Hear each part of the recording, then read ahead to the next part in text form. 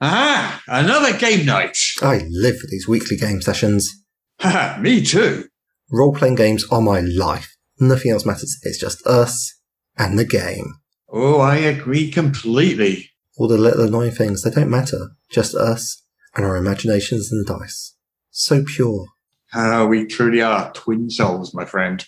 So, at the end of the last session, you were standing in front of the gleaming pearl doors on the final level of the Dungeon of Inescapable Madness, confident in the knowledge that within lies your goal, the Vorpal Universe Sword.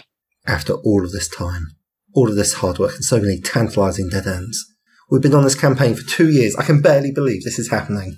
I feel the same way. It's exciting. I fling the doors open. Oh, my friend, there before you, on the opposite end of a gleaming pearl chamber hangs the Vorpal Universe Sword. It's as if it's been waiting for your hand to wield it since the beginning of time. I stride in, boldly approaching the sword. Nay, my very destiny, perhaps the world's. Oh, man, this is great. Oh, let me just get a couple of crisps. I love these crisps. Can't have a game night without crisps. What in Fizzban's name is this? Eh? What? What's up? What kind of crisps are these? Oh, they're sea salt and peppercorn. Sea salt and peppercorn? What sort of fancy schmancy crisp is that? That is not a flavour of Monster Munch. Well, yeah, I mean... We've never had a game night without our beloved Monster Munch. I just thought we'd try something different. It's not game night without Monster Munch residue on my very fingertips. I didn't really realise you felt so strongly about it. Let me see if any Monster Munch left over from last week. Well, I certainly hope so. How long have we been playing together? 4 years? 5? And never without delicious pickled onion flavoured Monster Munch crisps at hand. No, I can't find any left over from last week. Do you think we could just do the sea salt and peppercorn this week and I'll get Monster Munch again next week? Do you think we could play Monopoly this week instead?